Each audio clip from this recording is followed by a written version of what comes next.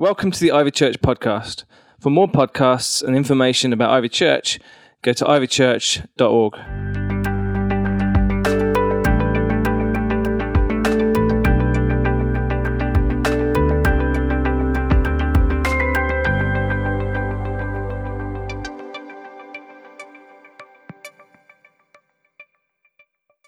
So I'm not sure if he's going to try to add even more on next week, but I'm going to try to wrap us up tonight, talking about the second part of the last phrase, lead us not into temptation, but deliver us from evil. And it really resonated with me what he said last week, specifically about lead us not into temptation. And those two phrases, these key phrases, lead us not into temptation, but deliver us from evil, go together. So I'm going to match them up in certain places. But before we do that, I just want to pray for us, because I'm aware that deliver us from the evil one, or deliver us from evil, is quite a weighty subject to talk about. So let me just pray. Father, I pray, God, that we would have an assurance tonight of knowing that you have won the war, that you have delivered us from evil, that you have conquered death, that you've defeated even the evil forces and the spiritual powers and the dark forces in this world. And God, we just declare that the war has been won, that there's been victory. So tonight I just pray that you would speak to us these true words of encouragement, these true words that you are the author of truth. In your name, Jesus, amen. So the health visitor came around to our house on Friday. If you don't know what a health visitor is, I'm kind of going on this journey along with you, and I'll explain in just a minute. Now, before I tell you some of this, I just want to caveat this and say I'm not from here, and there's no such thing as health visitors in the U.S. And so I'm not saying it's wrong, I'm just saying it's different. So please take it with a grain of salt. If you come up to me after this and you say, you're so wrong about the health system in the UK, you've completely missed the point. But the health visitor came around this Friday. And, you know, my 8-month pregnant wife, she told me about this health visitor, that they're going to come do this pre-assessment. And I laughed. I thought it was funny. They're coming around to our house to do a pre-assessment about us. Someone from the NHS coming around to our house to pre-assess us. And I thought, they're going to ask all sorts of intruding questions. Now, in my mind, I actually picture the health visitor as being kind of like a social services agent. You know, they come over to your house before because they want to make sure that you're not like abusing your child, or that your house is like doesn't have a bunch of sharp corners or edges. So I was pretty skeptical of this person, but I thought, you know, I'm a good sport. I'm going to go along with this. I'll play the game. Sure, let's do it. And I was worried that this lady who comes over, she's going to think, you know, I'm off the rails, or maybe I've lost it. And so actually I went along with this as being a good sport, and things did kind of go off the rails. And they went off the rails when the health visitor started asking me specifically about what immunization schedules would look like for our son. And I was shocked when I kind of nonchalantly said, oh, when will he get the chickenpox vaccine? And she said, chickenpox vaccine? We don't offer the chickenpox vaccine in this country. I said, why? She said, oh, there's all sorts of costs, you know, like if we were to vaccinate everyone, it would be bad. Plus, you don't really need the chickenpox vaccine. Apparently, there's these things in the UK called like chickenpox parties, where parents take their kids to another person's house with chickenpox, and they enclose them in a room, and they all get chickenpox together. And so an argument ensued with the health visitor. And the argument went sort of like, the evidence says that getting chickenpox is a bad thing because later on in life you could develop shingles. So why would I want my kid for what's a 20 quid vaccine could be safe from this sort of terrible illness? And she just didn't agree with me. She just absolutely did not agree with me. A few years ago, Barna asked church leaders across the U.S. to list their church's priorities. And they published the results in a survey, and the survey was shocking.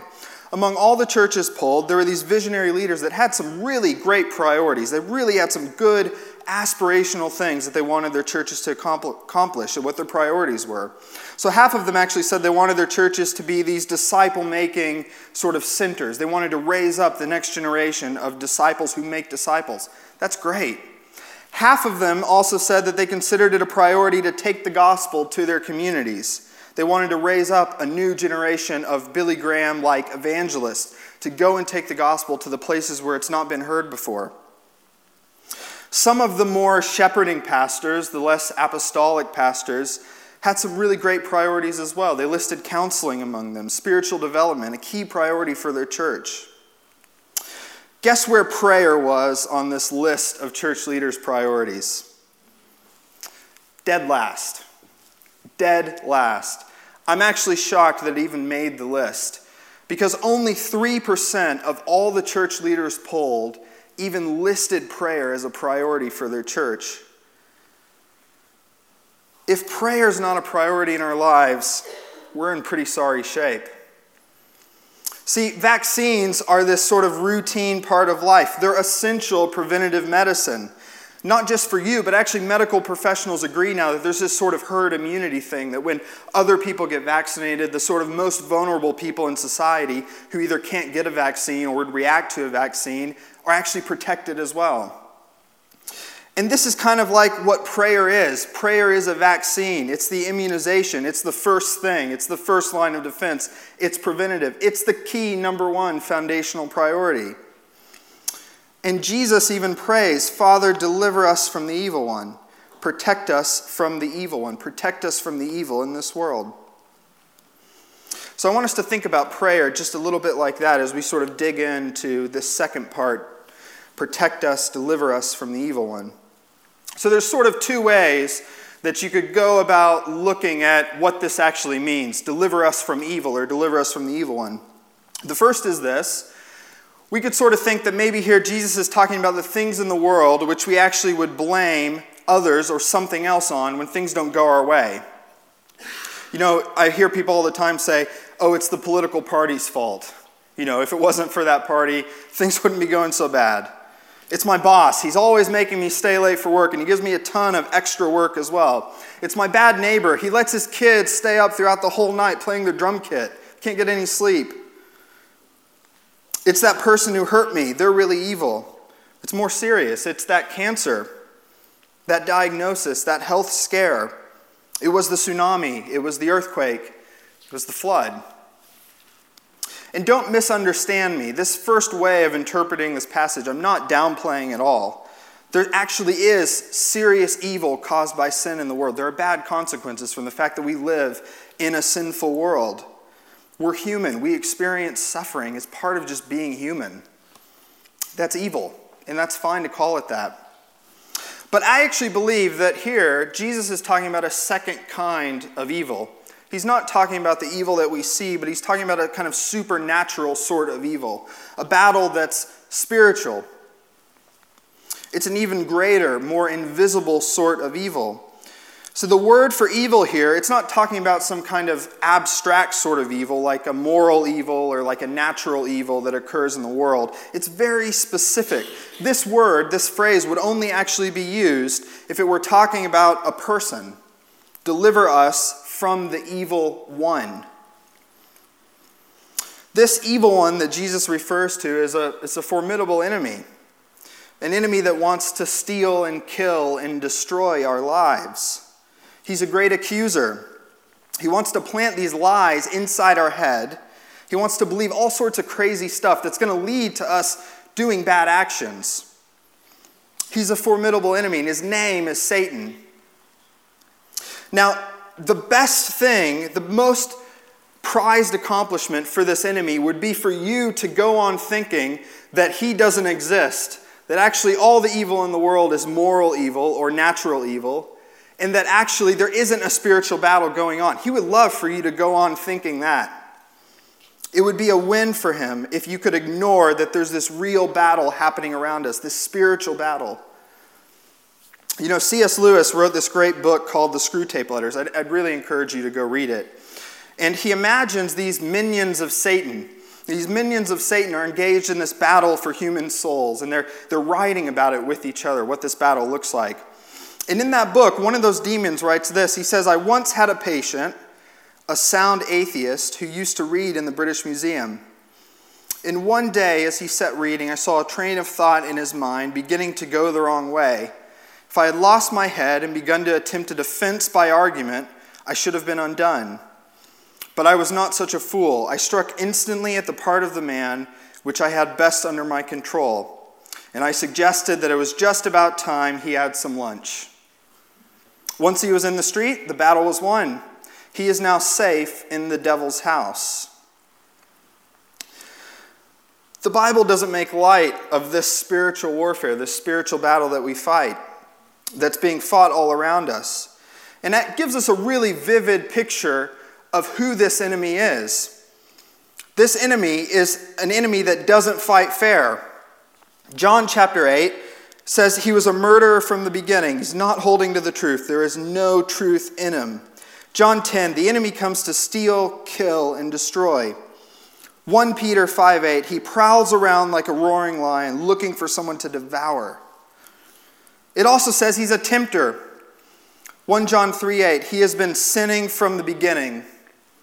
2 Corinthians chapter 11, but I fear that somehow your pure and undivided devotion to Christ will be corrupted, just as Eve was deceived, tempted by the cunning ways of the serpent, Satan. See, this enemy's plan is centered around one thing, and one thing in particular. If he can get you to believe a lie, he's won. If he can get you to believe a lie, he's won the battle. He's this master liar. He's cunning, he's sly. And I'm not downplaying it. With one lie, he can convince us into knowing or thinking we know what's good for us. Now here's the thing. God's already won this war, right? Do we believe that? He's already won this war. The war's been won. But there's still a battle that's going on. There's still a very real battle that's going on around us. And that's why Jesus prays this prayer, Father, deliver us from the evil one. There's this really great part of Ephesians. It's at the end. And it says this. It says, we're not fighting against flesh and blood enemies, but against evil rulers and authorities of the unseen world, against the mighty powers in this dark world, and against evil spirits in the heavenly places. Therefore, put on every piece of God's armor so you'll be able to resist the enemy in the time of evil. Then, after the battle, you will still be standing firm. Stand your ground, put on the belt of truth and the body armor of God's righteousness. For shoes, put on the peace that comes from the good news so that you will be fully prepared. In addition to all of these, hold up the shield of faith to stop the fiery arrows of the devil. Put on salvation as your helmet. Take the sword of the Spirit, which is the word of God. I've become especially aware of these sort of lies as I prepare for all the things that fatherhood has in store for me. And I've had the opportunity, just being in ministry, to talk to and to counsel a lot of fathers and a lot of husbands. And I'm just going to say this, right? Men in this room, so women, just for a second, don't close your ears. This is directly relevant to you as well. But men need a lot of support in this area. In fact, actually, I would encourage you, guys, to get around a group of other men in the church who can support you, right? Accountability. And I'd encourage you, the men's events that we run here are absolutely fantastic. I'd encourage you to come around to these. And this sort of enemy's spiritual battle that he is waging against us is to make us believe a lot of really stupid and crazy lies, things that are just absolutely not true at all. He wants you to believe these things because ultimately he wants it to impact your actions. If he can plant a thought, a lie in your head that will lead you to sinning, that's what he wants. That's the ultimate win. So I'm going to use a manly metaphor here. Once again, women, this applies to you as well. Just put it in your own context, but I'm speaking from a place of being a guy, being a husband, soon to be a father. All right, so the enemy's lies are like hot sauce, right? Some of them are absolutely flaming hot. They're just flaming hot lies. They're just ridiculous lies. And don't worry, this isn't a show of hands. I'm going to list just a few of them here. It's not like a show of hands, but I'm just kind of saying it because I want us to think about maybe some of these have popped in our head before. Some of these things that are practical sort of spiritual battles that Jesus is praying against, this deliver us from the evil one, is about this battle, this spiritual battle. Some of the lies like this: my wife is not satisfying me. Sadly, This lie actually leads many to find excitement in other fantasy relationships. And actually, it leads a lot of men down a path that's just destructive. One pornography user actually said this: "For me, the draw of porn was largely a draw to novelty. It keeps me coming back for more because it promises an endless source of novelty. Each new picture provides a new sensation or a new relationship." So it's a terrible lie that leads to a sin. Lies like this, men: I deserve a better family. There's a website called Secret Regrets. You can go look it up later. It's absolutely devastating, where people post these secret regrets that they have or had in their life. And one of the people, as I was reading it this week, said this: "I'm in the process of something I know I'll regret down the line. I know I'll regret down the line. And I know that at any point in my timeline, I'll never have the courage to say this. I know you're in love with me and I'm in love with you, but I'm happily married. Not being with you kills me. I deserve a better family." A terrible lie. Lie number 3, the biggest one of all: God doesn't care about me. God doesn't care about me. It's a lie. This is one of the saddest of them. Yet another husband said this: 6 years into my wife's struggle with brutal and sometimes crippling chronic pain, I'm still surprised by how often I find myself grasping for promises and hope because I'm suddenly, sometimes without warning, shaken and disoriented by the sorrow and frustration I feel. I found myself tempted to believe the subtle lie that God was not really with us completely. I was tempted to believe that earthly comfort and health are worth more than the treasure of Jesus. Satan was prowling and my flesh was weak and tired.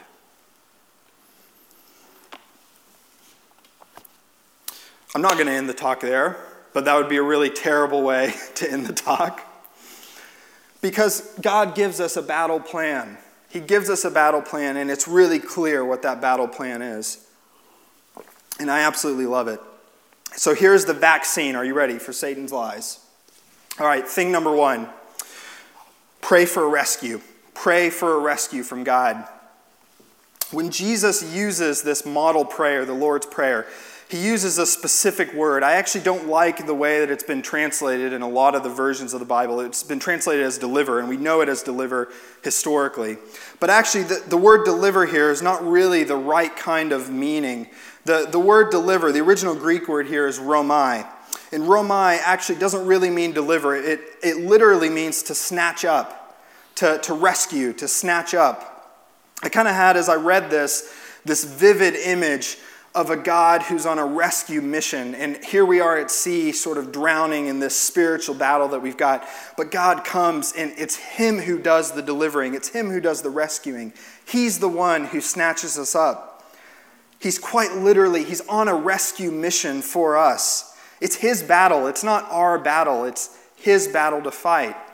And he's the one that's going to rescue us from this sea of lies, from these spiritual forces, from Satan.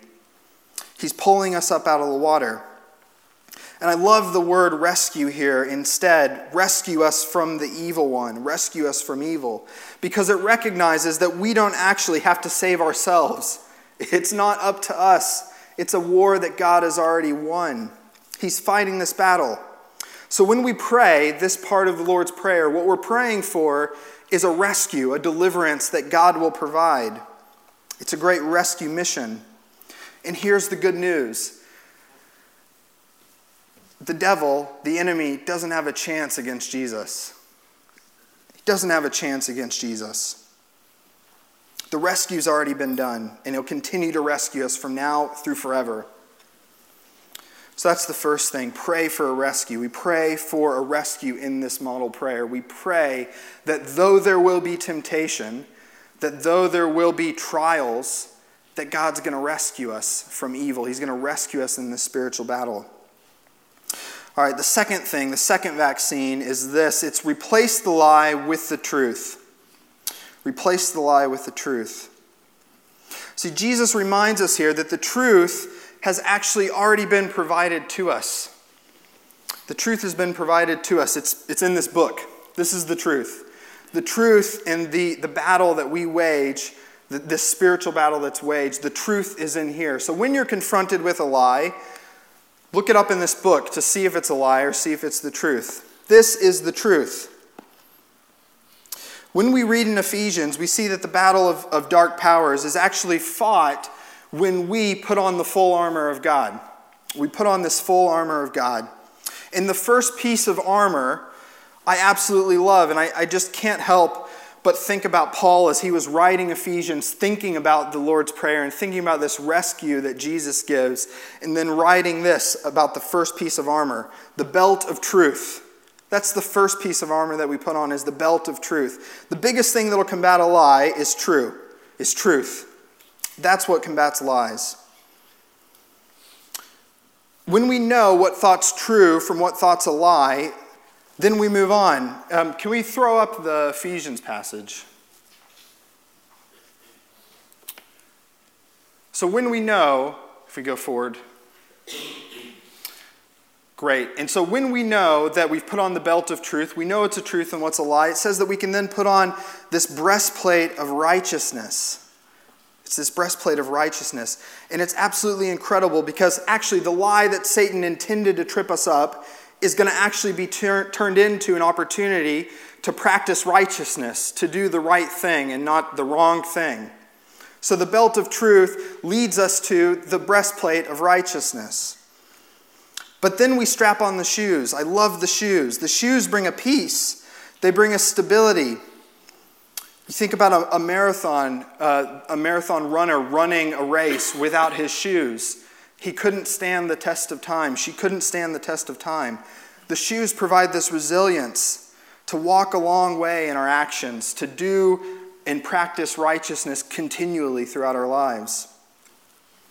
Then there's the shield. I absolutely love the shield. It's great. It deflects the enemy's lies so that no more lies can get to us.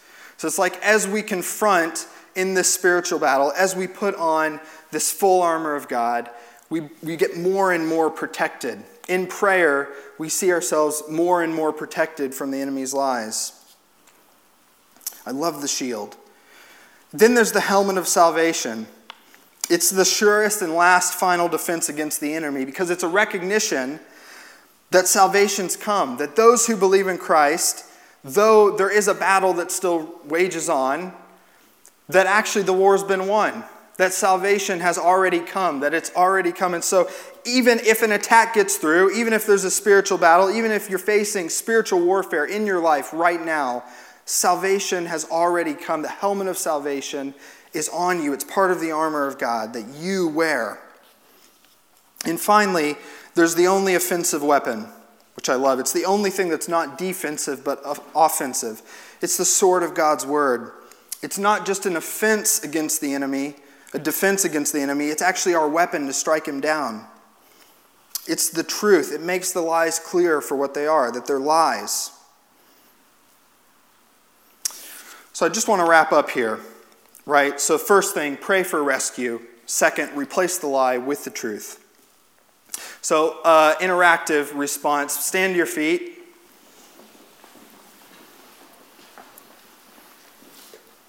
So the easiest way to know if you've put on the armor of God, the easiest way to know and to model and to pray this section of the Lord's Prayer as a model prayer is to ask yourself this question. What have you considered to be your enemy? What have you considered to be your enemy? Are you recognizing that it's not just simply a worldly battle, but this is a spiritual battle, that you face a spiritual battle?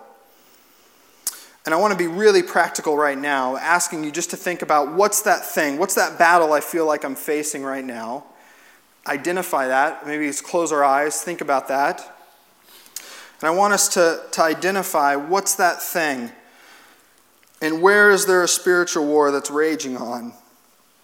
And now how am I praying for God to bring a rescue? What thoughts, men especially, but women as well, what thoughts have been in your head lately that you know are from the enemy? They're just not true. They're just blatant lies. What are you going to do to counteract those thoughts? How are you going to guard your mind?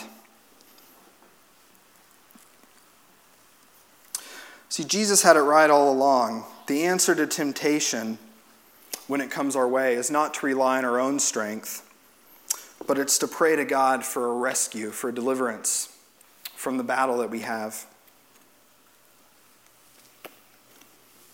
So let me just ask you now, just to take a moment in prayer, to just ask God for just that bold prayer of saying, this is my number one priority now. It's to come to you and to say, I trust that you're going to provide rescue for me, that you're going to deliver me from the evil one, from the spiritual battle that wages on. So just give you a moment to sort of silently say, I give it to you, God.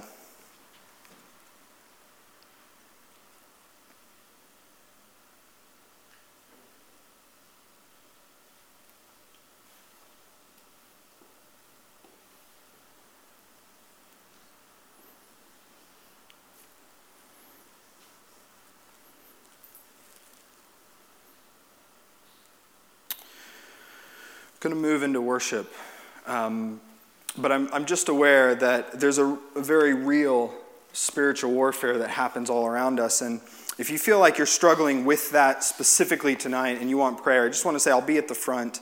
I would love to pray with you.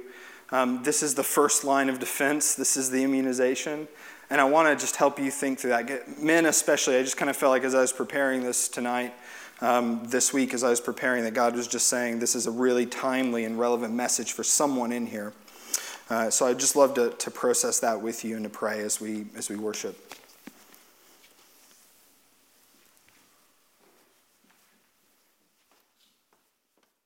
Thanks for listening. For more podcasts, go to ivychurch.org/media.